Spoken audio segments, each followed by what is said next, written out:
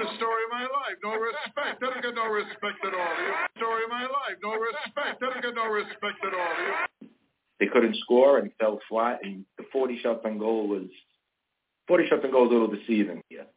And even though they had some really good opportunities, surprisingly, they need to play with that intensity. If those last 3-4 minutes, the Rangers sometimes don't play at their best level against lower-tier teams. Here's Johnny! Nope, this is Ranger Proud, the Rink Podcast with Ranger Proud, here on the Bleed Blue Show. Yeah, here on the Bleed Blue Show, the Rink Podcast, an All-Star Break edition, the concern episode. We're going to talk about the Blue Shirts over the last couple of games. You know, I was going to dive in a little bit with this smaller circus with the AHL and OHL. I'm going to push that back a week. Same thing with the teams. We were going to talk, Colorado Avalanche and Edmonton Oilers. We're going to push that back till next Tuesday. We'll get back into that when we'll get back to around the league. We need to focus on our Blue Shirts. And we might sprinkle in a little bit around the NHL. We'll do the deep dive with the other teams next week. But the Blue Shirts, the last couple of games, the Golden Knights at home losing a game that got away from them in the second period. And then a game in Ottawa on Saturday where they put up a goal explosion in the second period. But what is the makeup of this team? We see changes in the lineup and shuffling in the lineup. I have my thoughts and concerns, but let's talk about this. We got Glenn with us. Glenn, what's up, man? How you doing? The Rink Podcast with Ranger Proud. Let's talk a little bit of Blue Shirts today, man. What's up, man? How you doing?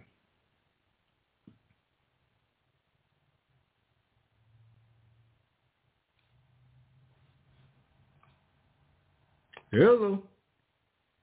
Are you out there? I'm here. I don't hear Glenn. No.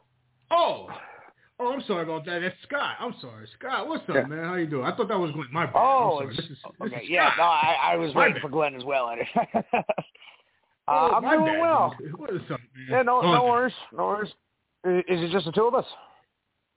It's just the two of us, man. For now. Okay. Cool. You know, we're gonna push back, get into the other teams till next week.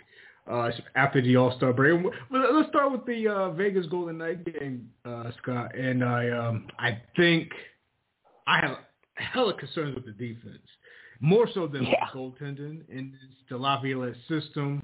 And I can pinpoint exact things I saw in that game, which really irate Ranger fans. And I know, Scott, they kind of put a Band-Aid over it with the the production in Ottawa, a game that they lost earlier in the year in Ottawa, but. Let's talk about the Vegas game because we're talking about teams we probably would face if we were to make a deep run, and Vegas is at the top of that list from the Western Conference. That was not good. It looked like a carbon copy of the game previous week when we were in Vegas. So what are your thoughts, Scott, in that Vegas game? Yeah, that's not good. You know, when a team destroys, when you get destroyed by a team like they did in Vegas, you hope for at least some kind of retribution, and it was a carbon copy. I mean, they were just equally just blown off the ice, and very disappointing. And yeah, like you nailed it with we're all concerned about Igor, definitely. Like we're comparing him to last year. He did this last year, but I'm not sure at exactly what point of the season he had, fixed the problem and turned it around and, got back to his Vezina form. But, we thought maybe it happened a couple weeks ago. I think he had back-to-back one-goal games. But it's clearly not fixed. And, we know he can be temperamental, and I think whatever's bothering him is probably in his head at this point. So we got major concerns there. But, yes, you also hit it with the defense. He's not getting the help he needs. And I do give Laviolette credit for shaking up the defensive pairs. I remember we were talking about that, weeks or months ago as to whether, and in fact, I think you might have asked it before the season started about, whether or not we liked the pairs we had going in. I like the personnel. There's really none of the 6 or 7 that I can pinpoint. I mean, if I had to pick a weak link at this particular point, not that he's not a great player, not that we don't know what he can, the benefits he can offer to this team. But if there's a weak link on the D right now, I think it's Keandre Miller. He had a terrible giveaway that led to Ottawa's first goal right in the offensive zone there. I think he definitely took a step back. I think last year as well, from 2 years ago. So I admire. I give Coach credit for shaking up the pairs, and he even split up Fox and Lindgren, which we were talking about whether or not the pair should be split up. I think we were pretty much in agreement that Fox and Lindgren were. I think I used the term set in stone, but you know what? Nothing is set in stone at this point. I just can't put my finger on what the problem is. The defense is a problem, but again, I don't really see, a weak link, but I would definitely at this point put Keandre Miller on the third pair. He's just not playing to his potential, and the defense definitely needs to help Igor out. But that being said, he's letting up some terrible goals, I think. But everybody's to blame. Everybody. You look at this roster. You look at the. You look at our forwards, and you think there's no reason that we score 1 or 2 goals a game. There's just so much firepower there. And just disappointing. So the original question was the Vegas game. Yeah, very disappointing. No retribution. No, trying to get even at all. They just have these games where they're just so blah and just let the other team just take over. And yeah, I don't think the Ottawa game. I don't think the Ottawa game is, all's forgiven. It was nice to go into this nice long break on a good note there, especially since it looked like that game was getting away from them. But then, the Rangers just turned it on a dime. And that's the frustrating part is the Rangers have the potential to do that. I know Ottawa's terrible, and if you're going to do it against anyway, that doesn't necessarily mean they can do it against the best teams. But, the Rangers can do that. The Rangers can just take over a game. And that's what's so frustrating is just it just doesn't happen enough. But it was good to see at least they finally did it, against a team that they absolutely should have blown out of the water, and they took them longer than I would have liked, but they did.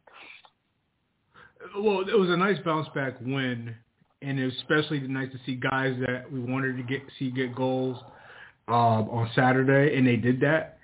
But this is all revolves around the defense. I think this is the recurrent thing that Ranger fans have been saying. We've been saying it for weeks, maybe months at this point, and this is what's going to have to turn around.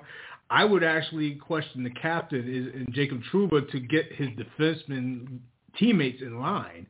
Laviolette shaking up the defensive pairings is one thing, but if the captain is out there, he's got to be a voice out there, not just for the entire team, but especially his unit of giving up. It's not just the defensemen, but they are a big part of the why it's happening. I got specifics from the Vegas game, and I'll go right through them right now. And I agree with you. Keandre Miller is the biggest culprit right now defensively for the Blue Shirts when it comes to the defenseman unit. There's been plays with the bad turnovers, like you said, in Ottawa. There's been situations where he's been behind players, like in the Vegas game. He's by far out of the group. He's been the worst as far as defending. Now, it's really how we looked in the slot defensively that's really got me back. I went back and watched the game, the Vegas game, Scott. Okay, we know Jonathan Marchessault gets his hat trick. He's one of the hottest players in the league.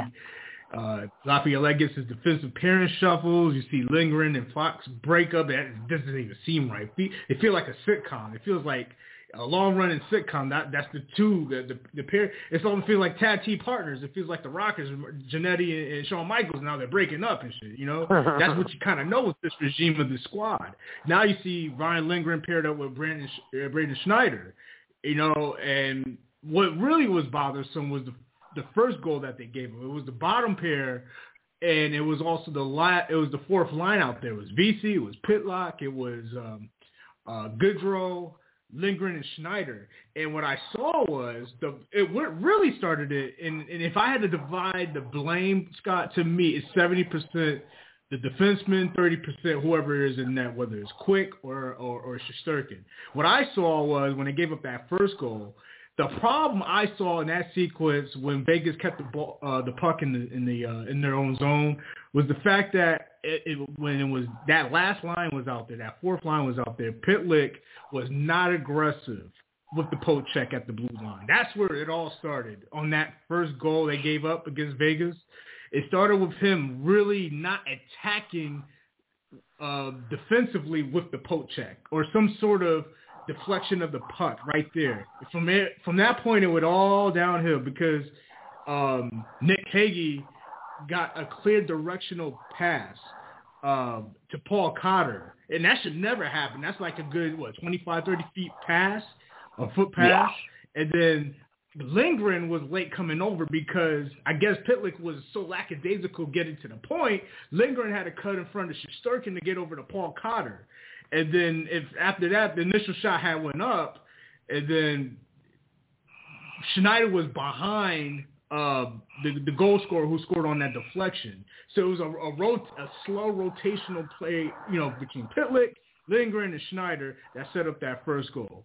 But what really could, I got a question for you before I continue because I could go into this more from what I saw in the Vegas game. I think Lindgren is hurt or banged up. I mean, it shouldn't be surprised because this guy's a physical guy. He puts his body on the line. But there was something I saw at that check, Scott, with the Keegan Colasar check on the boards. He didn't hit him clean, but he got him kind of slow. I think he's hurt. I don't know if he's playing through an injury report. Do you know anything as far as Ryan Lindgren?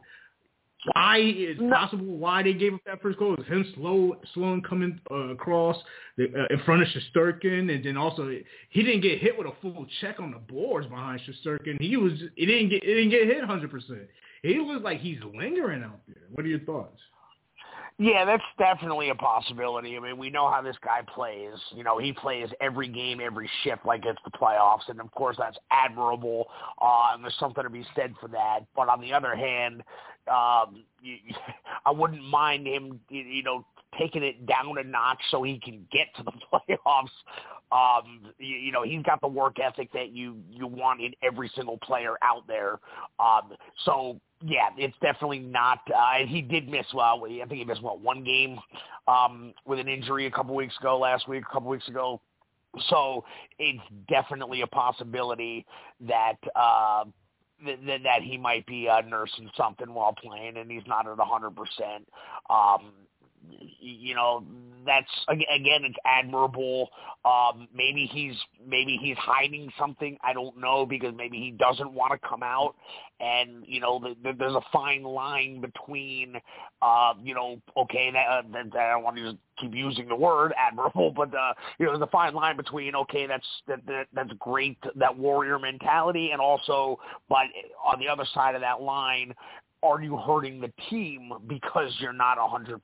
So I don't know. I mean, you know how they are with these injuries. There's basically two types of injuries in the league: upper body and lower body. They don't get very descriptive. They don't like to reveal the true nature of things.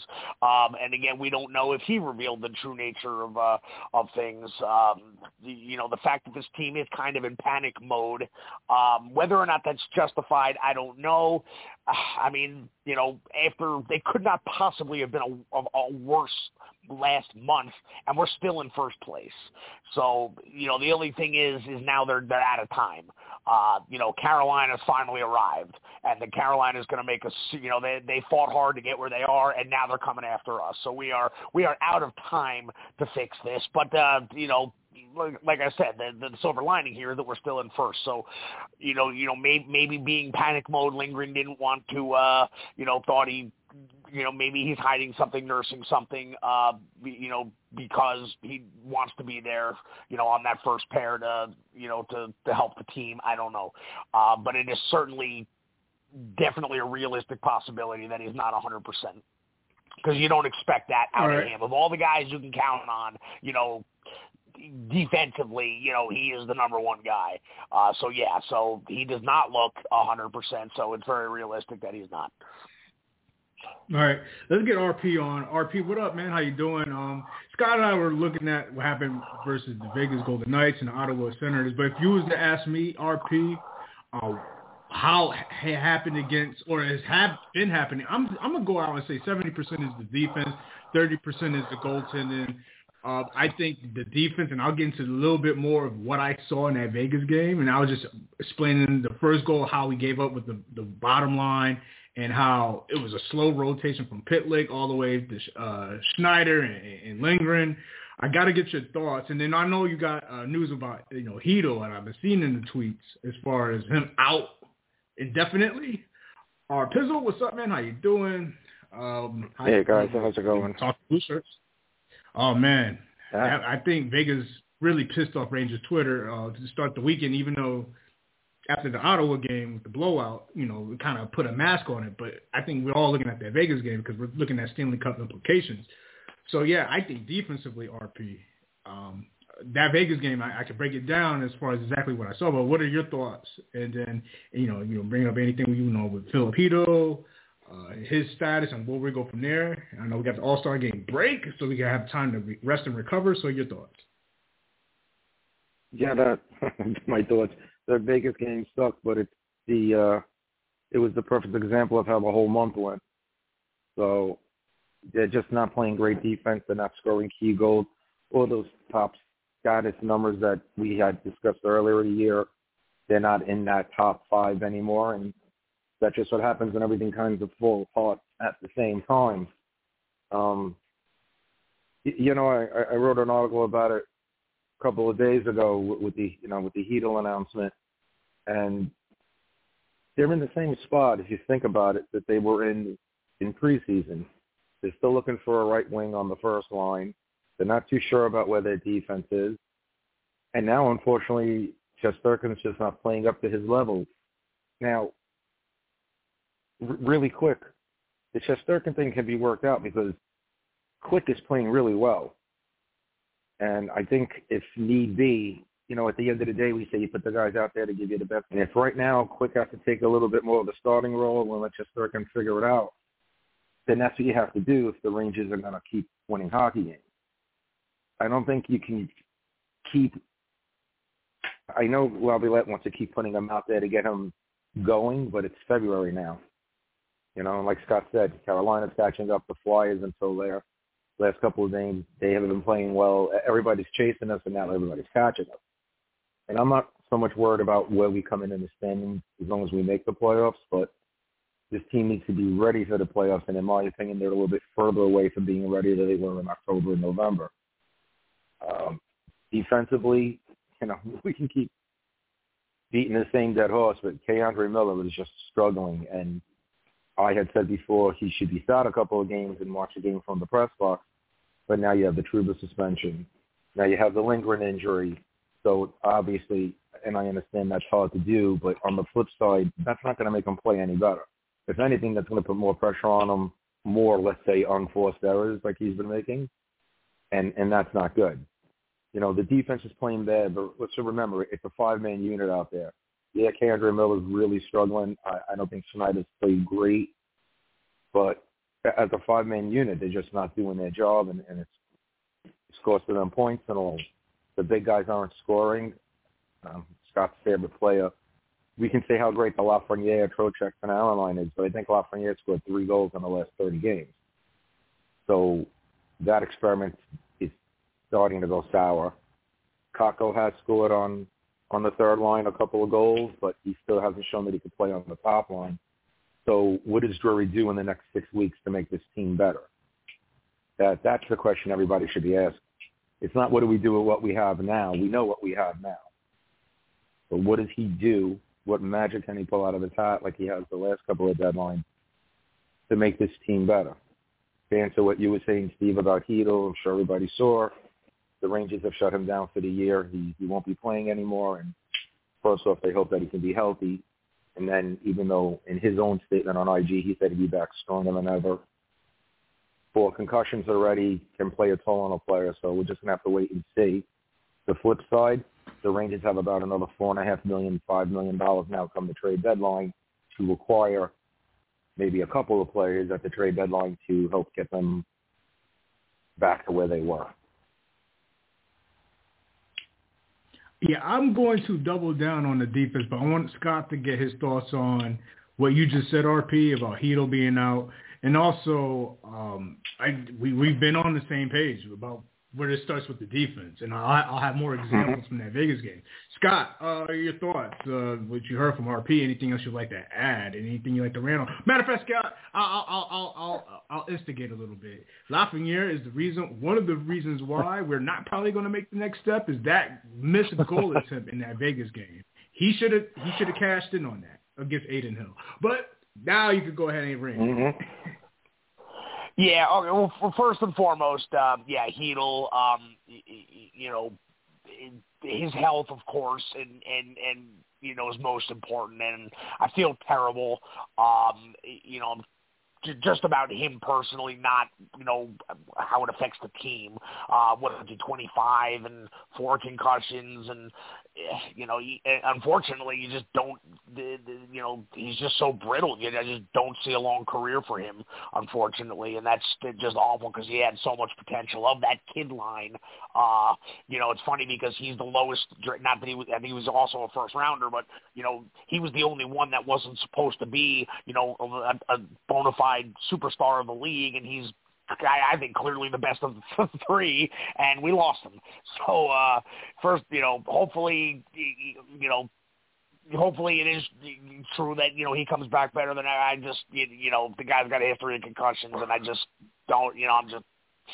Forgive me for being pessimistic, but it's just a shame. I just don't see this career going past another couple of years. But, the good news is, at least they had the foresight to, shut him down for the year. And because obviously he was not back 100%. And who knows if he got another one on top of it in that practice, or if maybe just something was discovered that they thought was not, I don't know, whatever the deal, that's that. Yeah, now on to Lafreniere. You're referring to the one where he kind of came out of the corner and had that backhand and put it right into the guy's glove.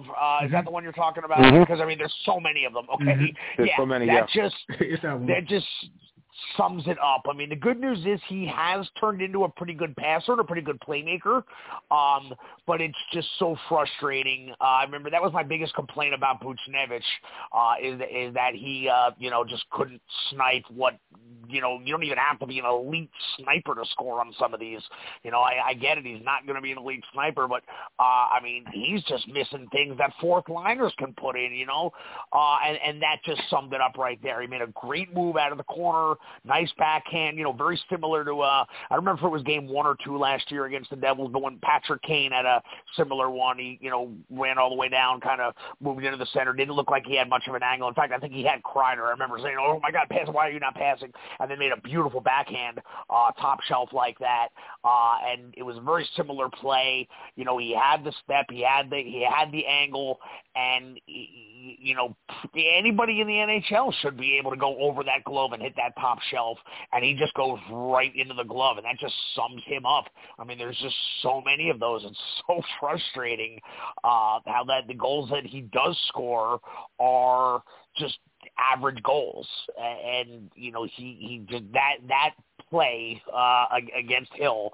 It just sums up him in that he's just the guy we thought we were getting scores on that and scores on every one of the, or at least some of these opportunities, and it's just so frustrating. But again, at least he is developing into a good passer. And Steve, you've seen the online wars of the people defending him to a T.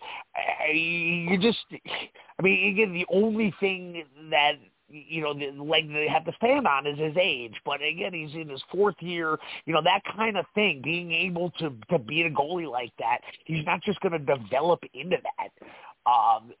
People are like comparing him to Kreider. Well, Kreider took 8 years. Well, that, first of all, that's a problem that it took Kreider 8 years. But Kreider had the skills from day one. He had the speed, the size, the skills. He just didn't have the work ethic, and he didn't have the effort on a nightly basis. So that's a completely different scenario. When Kreider was on, up until, the first 8 years before the 50-goal years, when Kreider was on and showing up, he was an elite player. He just didn't do it anywhere near on a nightly basis, so it's not the same. Well, can I interject real quick? Let's continue real quick. Let me interject about Kreider, because I think we all can agree that type of roster Kreider was on in his early years was so defensive-minded.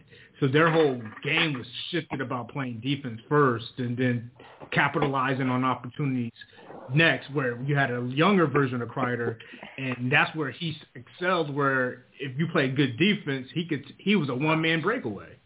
Totally different system, totally different scenario, and a younger Kreider who was is a fast, big skater. So there's no comparison at this point between the two. Yeah.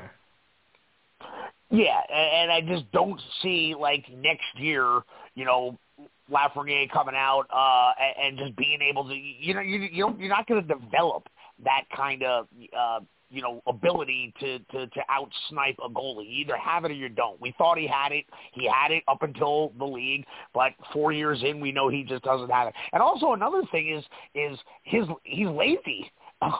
You want to talk about work ethic. I'm not especially doubting it. Well, yeah, no, I guess if you're lazy, it is your work ethic. He's not hustling. You'd think he's under the microscope at this point. I'm getting so tired of seeing that face. He makes that face. He throws his head back and he goes to the bench and pouts. I'm getting so tired of seeing that. And then he's dragging ass up and down the ice. So, we had a good start and we thought, okay, maybe he's finally arriving, but he's just not. And again, the only, he can fit on that top six because he has become a pretty good passer and pretty good playmaker to set it up. But the problem is, set it up to him for a one-timer or a glorious opportunity. You're just better off giving it to someone else. And it's getting frustrating. It's gotten frustrating with him. The next time I see, let's say Lafreniere has a clear shot, a one-on-one with the goal, and he blows it, I want to see his face or the smug you're talking about. Because hearing you rant about it sounds funny as hell. So I know he's doing it, so I just got to go back and say. No, you never noticed that? When they did the whistle, sometimes I look away, see if RP needs help on Twitter. I'll look online or something, like when they're in between whistles. You know what I'm saying? So sometimes I don't want to see the facial. Yeah, but I never see you helping RP on Twitter. You just let me get buried. And buried I do. I know you're home thinking, should I help RP? And you're like, nah, let him go down. Screw it. I'm not getting my name tarnished. And I've been taking a beating. The Calvary's coming. Calvary's coming. Nah. Yeah, but, the Calvary's coming, all right. No, but let me listen, Scott. You could have said it better. And that was a thing. I knew you was going to say that on this episode. When I saw that happen against Aiden Hill with Lafreniere, I said, "Man, Scott's going to bury this guy on Tuesday." He rightfully so. So I didn't wait till Tuesday, boy. I was burying him, throwing shit at the television set. No, it's just everything he said is right. Everything Scott said is right. It just and it's. I knew he was going to say that. He's right. You remember, Lafreniere is not the New York Rangers' first. Never mind that he was first overall, which is even worse. That he's just not the first selection that has gone bad for the Rangers over the years. There's been many more first-round picks that have gone to crap than have been successful, unfortunately, for the Rangers. So it surprised me for how highly talented he was coming into the draft. I mean, if you asked anybody who had the number one pick that year was going to take Lafreniere. Now, I've heard mixed opinions. Lafreniere is struggling because he was on a team that really didn't deserve a number one pick, and there was nowhere to play him and all this other nonsense. He's playing with Panarin and Trocheck, two All-Stars. Panarin would have been an All-Star if he didn't have to, with his family and the baby, which is great. God bless. But in all essence, he's playing with two All-Stars, and he can't figure it out. And yes, he's grinding better, and he's becoming a better passer, and he's playing better defense. But on that line, he needs to score goals, which goes to right back to where we were before. What do the Rangers do about the right wing problems? Because it's not just the first line. It's right now you can say it's the second line. You can't go into the playoffs where we are, because we're going to be talking about Lafreniere missing in Game 6 to not be eliminated or to eliminate a team. It's going to be the same conversation. It's going to be the same conversation. How is Blake Wheeler the first line right wing? We had these talks, and Jimmy Vesey was up on the first line last year or the year before. Maybe it's time to bring Offman up, struggles or not, and say, here it is. Show me what you can do the next 15 games without looking over your shoulder. Get comfortable, play, and go. He's excelled everywhere he is. And I'm not saying to put the pressure on him either, but given where the Rangers are now and they're in a good spot, they're going to make the playoffs, you got 6 weeks before the trade deadline. Isn't this the time to say, let's see what we really got? Keep him on that line for a while. Don't keep bouncing when things don't work out. Or do you take our almost $5.3 million in deadline space, plus trading another probably Rouster player, and go get a solid player? Now, of course, Scott and Steve, the question comes up, who? Who would you bring over as a rental? You know, there's so many things to look at. Would you go for a defenseman? Would you go for a right winger? Are we looking for a top 6 right winger? We don't want to bring in another third, fourth line player. We have too many of them. We just got rid of Benino, who was an excellent killer, a good face-off man, because there was just nowhere to put him on a team filled with 6 solid third liners and fourth liners. So it's not as easy as just having the money. Now what's the fit? Because now they have the money. They have all the Heedle's money for this year. So getting a rental person is perfect, because if Heedle does come back next year, the guy you pick up probably might not be here. So the focus shouldn't be on how bad they're playing. The focus is how do we fix it? How do we get back to where we were in October and November? Is it the goaltender? Okay. You know, Shesterkin hasn't 30%. Here's my problem. Here's the problem with Shesterkin. We can say he's 30% the problem, but he hasn't made that big save when it's needed. Down 2-1, up 2-1, a tie game, you need that big kick save or something. Hasn't happened. He makes big saves when they're up 5-1 or when they're down 5-1. But if you think about it, since he's come back from his injury, whatever it is, and when I jumped on, I heard Scott, elaborating on injuries and lingering and all of that. If he's hiding an injury, then get him out. Because the worst position you could be is a goalie who's playing with some sort of injury, because it's definitely going to get worse. His confidence is totally shot. You got a backup goalie that can carry the load, that's won the cup 3 times, that knows what it is to carry a team when need be, until Shesterkin can find his game. So, like I said before, your goalie situation could be resolved. Your right wing might be, and now maybe you need another center because you lost Heedle. Everyone says, well, you need Gaudreau on a team to make it to the playoffs. Not if you keep getting knocked out in the first round. Gaudreau hasn't scored in 17 games? I mean, I don't remember the last time Gaudreau scored a goal. And I'm not knocking his ability, but for what they're paying him, I mean, you got to consider moving him at the deadline, don't you?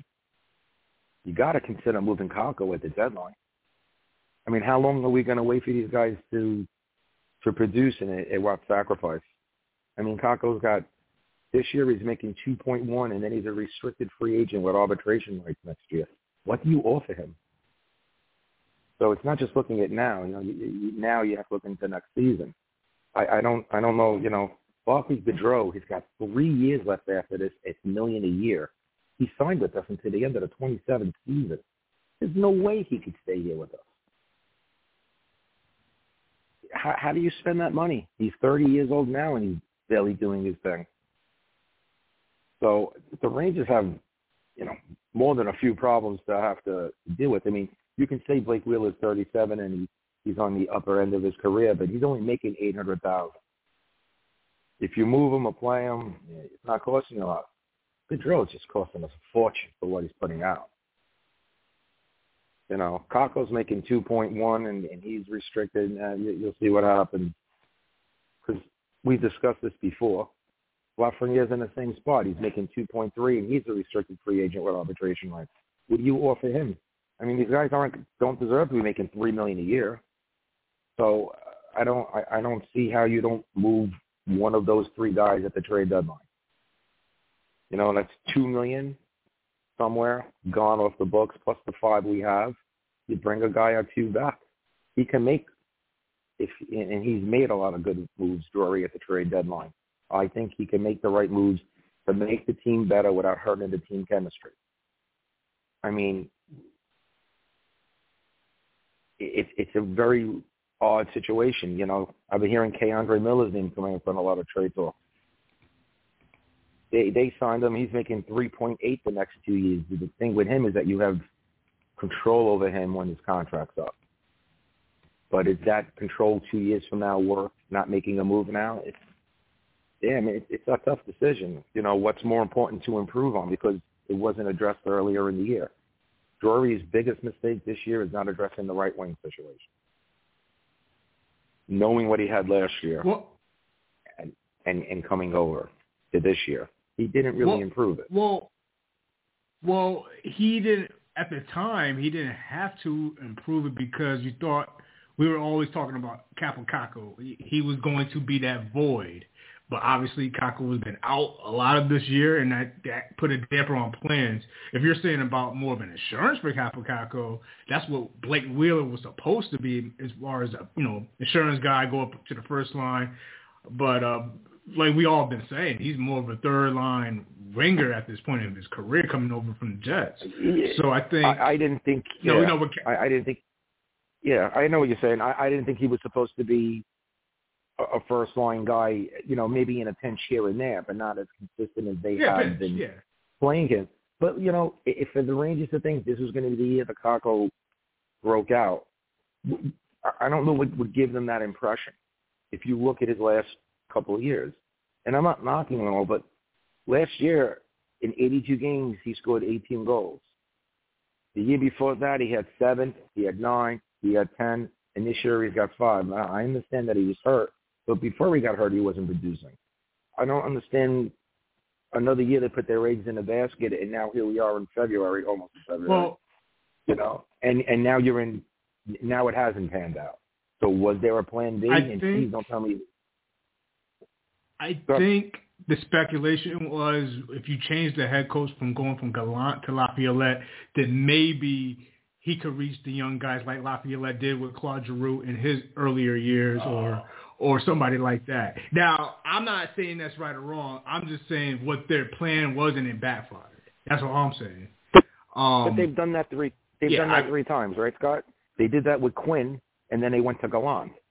And now, that didn't work out with Gallant, so now we're going to go with Laviolette. The coach could only get so much out of the player. Like Scott was saying with Lafreniere, it's just not there. What we thought we were getting, and how it didn't transition from minor league hockey and college hockey and OHL and all of that stuff to the NHL level, and it's the same thing with Caco. So maybe this is the time that you cut your losses. And of course, no one wants to trade a second overall pick and or a first round overall pick. I get that. But sometimes, if you're doing it for the benefit of the team, then you have to swallow your pride and say, this didn't work out. I mean, they did it with Elias Anderson. It was just easier because he was making mistakes everywhere, and there were problems, yada, yada, and all that going back and forth. Home, you didn't want to go to the AHL, all that crap, so it was easier. But in essence, it's the same failure, unfortunately. Kravtsov, it was the same failure, right? You know what I'm saying? Somewhere you have to say, and this just didn't work out. Let me get something, because there still might be a value out there for Lafreniere and Caco. Someone might say, this guy can work in our system. Well, then this is the time to move him. This is the time to move him, especially now with your salary cap improving because they need a long-term injury. So I don't know if they will. Nothing's off the table, so I'm with it. I'm with you. I don't see them trading both of them, to be honest with you. But if you're not going to trade both of them or throw a Goodrow in there, you better get the best right winger available because this isn't going to work going into the playoffs. The teams know this. Well, we talked about it, a couple of months ago when the Rangers went to Ottawa, and we were saying that. Well, I know I was saying that at the time on this show. I said, hey, let's go back and go get him, Vladimir Tarasenko. There goes in there a guy who was with the team in the previous year, a team in Ottawa that is struggling. And I remember the conversations we had on this show at the time that Ottawa may keep him, that Ottawa may go on a run. And I said, I don't see that out of Ottawa, not in that division. So what is Ottawa selling with Tarasenko? What do you want? You want Capo Caco? You want to throw in a Goodrow or get a third team in there? We could make a deal. I'm all for that. I'm all for a move like that. I don't know what Scott would feel about that, but that's a guy I've been saying since the time we played Ottawa the first time, and we lost that game. Real quick, I want to go to Scott real quick and get his thoughts. RP, I'm with you on Shesterkin needs to make some of these saves. I'm not even going to apologize for Shesterkin because you're right. I look at the work, and I want to come back to me about that because I want Scott to weigh in because there's more defensive issues that we have, and I only talked about maybe 40% of it on this episode. I want to get to the rest of it from that Vegas game. Scott, anything you'd like to add, and then we'll come back to me, and I'll drill down into that. Any thoughts as far as is Tarasenko an option? Do you like that option, Scott? You have who do you want us to ship off Lafreniere or Kako, or how you would like to do that? What do you think Drew's going to do? And we'll continue this conversation. Yeah, I'm perfectly okay with trading both either or both of Kako and Lafreniere because like we pretty much agreed. I don't see they're both gonna have probably long careers, probably like Zuccarello type careers of 40, 50, maybe 60 points. But under the radar of the elite, which means that they're both replaceable. So I'm okay, and I don't think we're going to get anything above that out of either one. So we're talking about second, third line guys. In reality, I know that they're both in first and second, but in reality, they're second and third line guys. They're both young. They still have value. I know that there'll be Canadian teams all over Lafreniere because from what I hear, like all of Canada is pissed that we like broke the guy. Like Canada blames us for like ruining the guy because this was before Bedard. This was the next big Canadian thing, and they think that we ruined him. So I can see him going north of the border, to a team like Calgary because they're apparently about to they're in free fall and they're probably looking for somebody young and cheap that they can help one of the guys they can build a team around.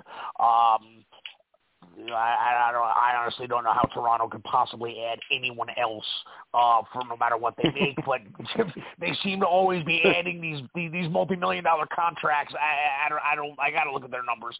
I don't understand how they're under the cap. They remind me of Pittsburgh, like 5, 6, 7 years ago. When they were just adding guys like Phil Kessel and just adding big names left and right. I don't understand how they're under the cap. But I wouldn't mind trading either or because I don't think.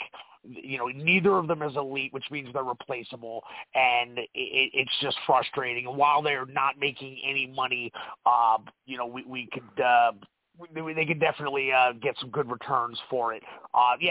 Tarasenko, absolutely.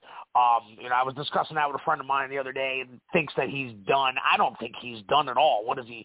30? What is he? 32? 33? I don't. Yeah, 32. Yeah. So he's certainly not. He's only scored 5 more goals than Kako.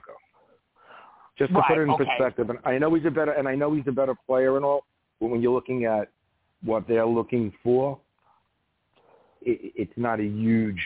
It's a better player probably. Well, definitely, but point-wise, Kako's got 8 goals and he's got 13 on a bad Toronto team. You would think.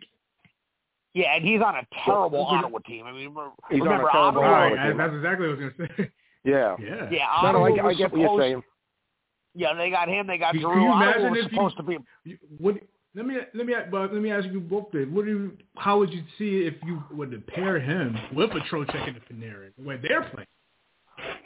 I mean, absolutely. Trocheck, they played with Panarin last year, and it was Trocheck played with Panarin. I'm sorry, Tarasenko played with Panarin last year, and it was good and it was bad. And I'm not being the pessimist here. I think anyone we get is going to improve what we have, to be honest with you. But I just don't know if that's the direction I'm going to go to on a rental. I just don't know. The power play, the Rangers power play was freaking awesome to begin with. What happened? They just stopped shooting. They started getting fancy again. Earlier in the year, put the puck on that. Now all of a sudden they're zigzagging and they're making the perfect diagonal pass. The entire team thinks they're on Timmy Panarin. It's the problem. Look at Keandre Miller. Every pass up the middle gets intercepted. So the power play is where it's at. I don't know. I just don't know if Tarasenko is the fit that we need. I'm also thinking, guys, I'm thinking long term. If you're going to trade Lafreniere and Kako, I don't know if they want an unrestricted free agent. Right. I get that. I understand. If I'm going to give up a second overall and a first overall or a first overall, I'm not trading a rental player for that. And that's what would happen. Yeah, I would definitely want to draft in there as well. Yeah, you know what I'm saying? Yeah, you would want some. And really quick, Scott, when you're talking about Toronto, the reason why they keep adding, they have 5 guys on injured reserve. 2 on injured reserve and 2 on long-term injured reserve. So they have no cap space technically. They're because of their long-term, they're able to work it out, but they have no deadline cap space available at all. Because 2 of those guys are coming back this year, and then they're going to have a problem. So, Scott, before we continue, I wonder, because I know we have this theme on this episode where, everybody's to be blamed, and I think a lot of the blame, I think we're all in agreement, is with the defense. I mean, as much as we give them props and probably of an MVP type of season, and Artemi Panarin, he was the reason why the Vegas Golden Knights got that second goal because of his block pass attempt. Not going to blame him, but it happened. It set up the Colasar goal. So bad turnovers, bad passes, bad breaks, set up situations where Shesterkin probably could have made the save, but he didn't. But also the other play that I saw where I was talking about Pitlick earlier against that fourth line versus Vegas was when Schneider did not pick up on even Barbashev. And it was a 45-degree angle at the net, I thought Johnny Brzezinski did a good job jumping on Roy in the corner. But, again, the defense was slow. Schneider was slow getting on Barbashev, and that set up the redirection on Marchessault. So it's like I could blame Shesterkin for that goal, but it was more, if you was to ask me, looking at the play, Schneider slowing to get, jump up on Barbashev, and then a couple of goals before that, when I was talking about Pitlick at the blue line, against that defender on the fourth line, on Nick Cage. Right. So to me, it's been that. A lot of that's been that. I think we're at a perfect time. This is my last point. Let's recover. There's some moves to be made and trades and all that. But defensively, maybe they need a break. Go to the All-Star break, Toronto, and then, a big test versus Colorado when you come back. Let's see if coaching can clean up that part defensively with the lackadaisical.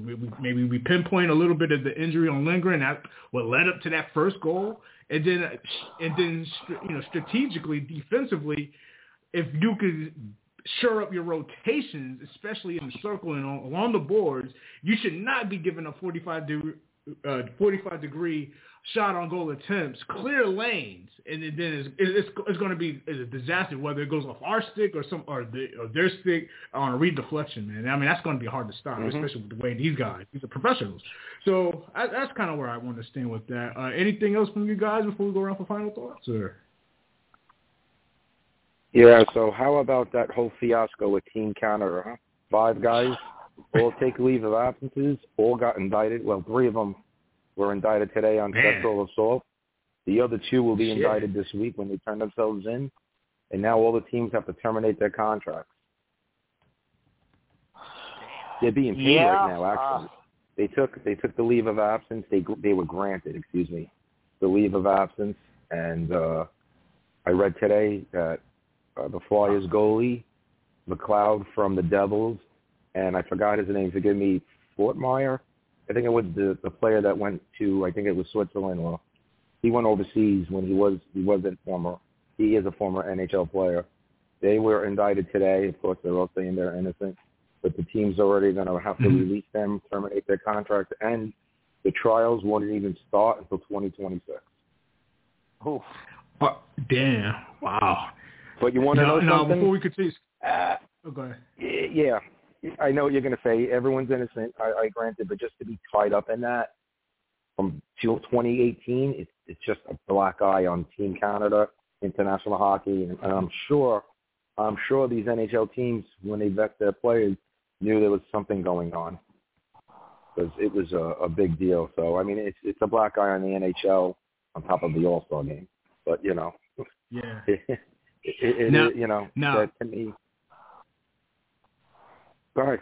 Shit, I thought And also, no, but not just to Team Canada, but on a lighter note, well, maybe depending on how you look at it, RP, I thought you were going to blow a gasket on Facebook when the stadium sweaters were revealed. Oh, those jerseys suck.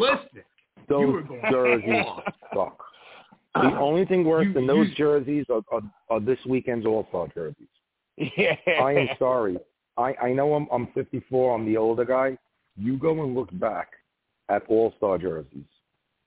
When they used to be the Wales and the Campbell Conference, the year the Rangers won the Cup. Patrick, go back and look at some classy hockey jerseys, and you look at what they're wearing now.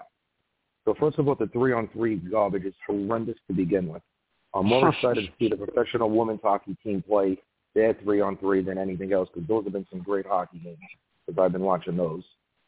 And then to wear those jerseys, and then for the Stadium Series, the only jersey that looks good is the Flyer uniform, and that's because it's the same logo. To me, the Ranger jersey is a total bite-off Team USA jersey. It's the same sweater. I love the Team USA sweater. Don't get me wrong. I would have rather the third jersey that they came out with is the Stadium Series jersey. Those things are horrendous. They're horrendous. It's almost it's like they were inspired by Team USA, but whoever's been designing the Rangers jerseys for the last, I got to assume it's the same person or think tank of people for the past 3-4 years now.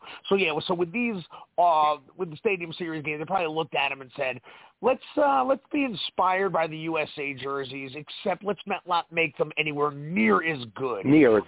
Thank you. Once again, just like with the alternate jerseys, where they put the giant logo on the front, it's like they were designing it there with the computer and accidentally clicked the mouse, the enlarged it 3 times, and nobody could figure out how to hit the undo button. And they made the same mistake with these, with that NYR. The N, that like the font is like a size 96, and it should be like a size 60. So if they had made them reasonably sized letters and the armbands, the color, the red and blue armbands, if they tone those down to like a normal, to like what they normally have, they'd be tolerable. But it's like they went way too big. Once again, I think they missed a glorious opportunity. If it's me, I take the heritage jerseys, which I absolutely love.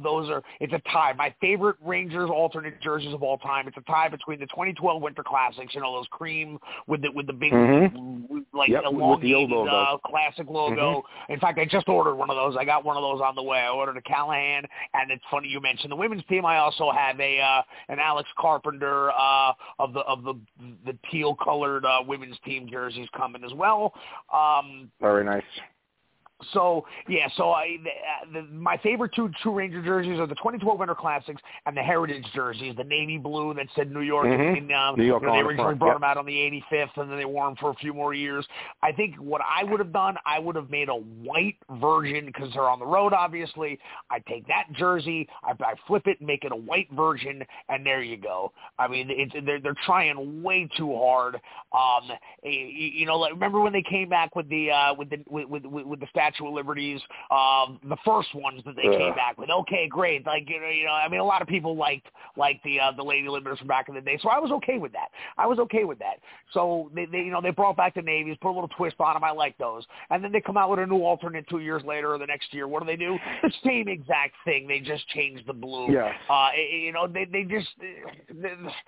They just stopped trying. They just stopped trying. Go ahead, Steve. I was going to say, let's get to the final thoughts on it. Sky, if you could continue on, give us your final thoughts. Give us like 1 or 2 minutes, same thing with myself, and then RP could close us out. Final thoughts. Okay, well, we covered the atrocity that. Let's also cover the atrocity of the band. They got this. It's 3 initials. Yes. I mean, I guess it's better than. Yeah, and people are in some hipster trash thing that people are like, well, they're from New York. Okay, well, you know who else is from New York? Kiss, Billy Joel, 2 of the 3 surviving members of Run DMC, 2 of the 3 Beastie Boys. Why don't you combine the two of the 3 Beastie Boys and the 2 of the 3 Run DMC that are still alive, and boom, there you go. There's the band. LL Cool J is from New York. Queen Latifah's from New York. So don't tell me that because these guys are from New York, it's a good pick. It's unbelievable. Like who plans this crap? So the good news is when I go to that game, at least I don't have to go in early. and I know exactly when I can go to the bathroom. It's like when you go to a concert of a band you like, and like, hey, when do I go to take a piss? And then you wait for them to play something off the new album. Well, that's every song they're going to play for this one. So I know exactly when I can piss when like any other game when the period ends. So that's great. And my last thing I want to say is I do want to issue an apology. I was not here last week, but 2 weeks ago, we were talking about the Oilers because they were, 10, 11 games into that win streak, and I was looking at the scoreboard, and I thought they had lost to Toronto, but apparently I really screwed that up. They were down. It was the first period. They were down. So I had said that, their nice winning streak had come to an end, and that was 2 weeks ago, and it's still going. So they are at 16 now, and the good news is they have removed the Devils from, the Devils had that 14-gamer last year, so they have knocked the Devils off of the conversation of the longest win streak in recent history, so thank you, Edmonton Oilers, for doing that for us. All right. Shout out to Scott. I'll be real quick. Defense. Let's fix that. I mean, we have our issues. We have some fires to put out. I think the coaching staff and the assistants are going to drill down on how to mask that or try to get better production from that part of the team. There's going to probably be some acquisitions like RP alluded to. I get that. I don't blame. I don't go past Drury about that. He's been doing it the last couple of seasons, so why not this year? Especially the position that we're in. So defense. Good episode, guys. And RP could go ahead and take us out because we'll be back next Tuesday, same time, to discuss Blue Shirts and also Oilers and Avalanche. Go ahead, RP. Close us out. Close us out. The third jerseys suck. The All-Star jerseys suck. I will not be watching the All-Star game because 3-on-3 hockey is not hockey. I will watch the draft, though. Kind of get a kick out of going back to high school in the schoolyard and see who gets picked and who gets last and who gets the car and whatever. The draft is kind of fun. I'm glad they went back to that. But other than that, I don't even waste my time with the All-Star game. It's not supposed to showcase the sport, and it does the opposite. So I've written about that plenty of times. I'm not a fan of it. And then everything we all said, now this is when, and I wrote this, now Chris Drury is working. These are the month and a half when he has to really do his job to get this team to that next level. And, we're just going to have to wait and see what happens. If he can pull off a couple of blockbusters, make something happen so this team can now vault forward and make a deep playoff run, Jonathan Quick, guys. Play Quick more. He's hot. He's confident. Use whatever you can use and whatever resources this team has to win hockey games. And if it hurts Shesterkin's feelings, so be it. Because right now we have a goalie with zero confidence. And it's really hard to win in the NHL when you're not confident that you can make a save. So we shall see what happens. Keep following me on Empire Sports Media or Inside the Rink, Facebook, Twitter, Instagram. Please stop fighting with me. I'm just trying to voice my opinion. But yeah, the Cavalry bet. We better start winning again because I can't keep my mouth closed on some of these things people are saying. So it's not all over. The sun's going to come up tomorrow. We're still in first place. We're still in the playoff position. Be patient. Look, even when we were winning many games, we sucked. Apparently in Rangers Twitter. So nothing's really changed if you think about it. And that's all I got about that. All right. Shout out to the gentlemen, Scott, RP, myself, Apple Podcasts, Google Podcasts, Spotify, Stitcher, iHeartRadio. Be back next Tuesday after the All-Star break. We'll talk about that and around the hot Oilers and also the Avalanche, man. Sound so, ladies and gentlemen.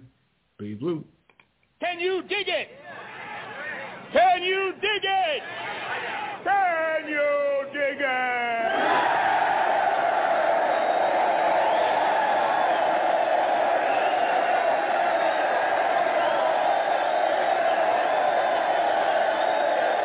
Bleed blue. bleed blue, bleed blue, bleed blue, bleed blue, bleed blue, bleed blue, bleed blue, bleed blue.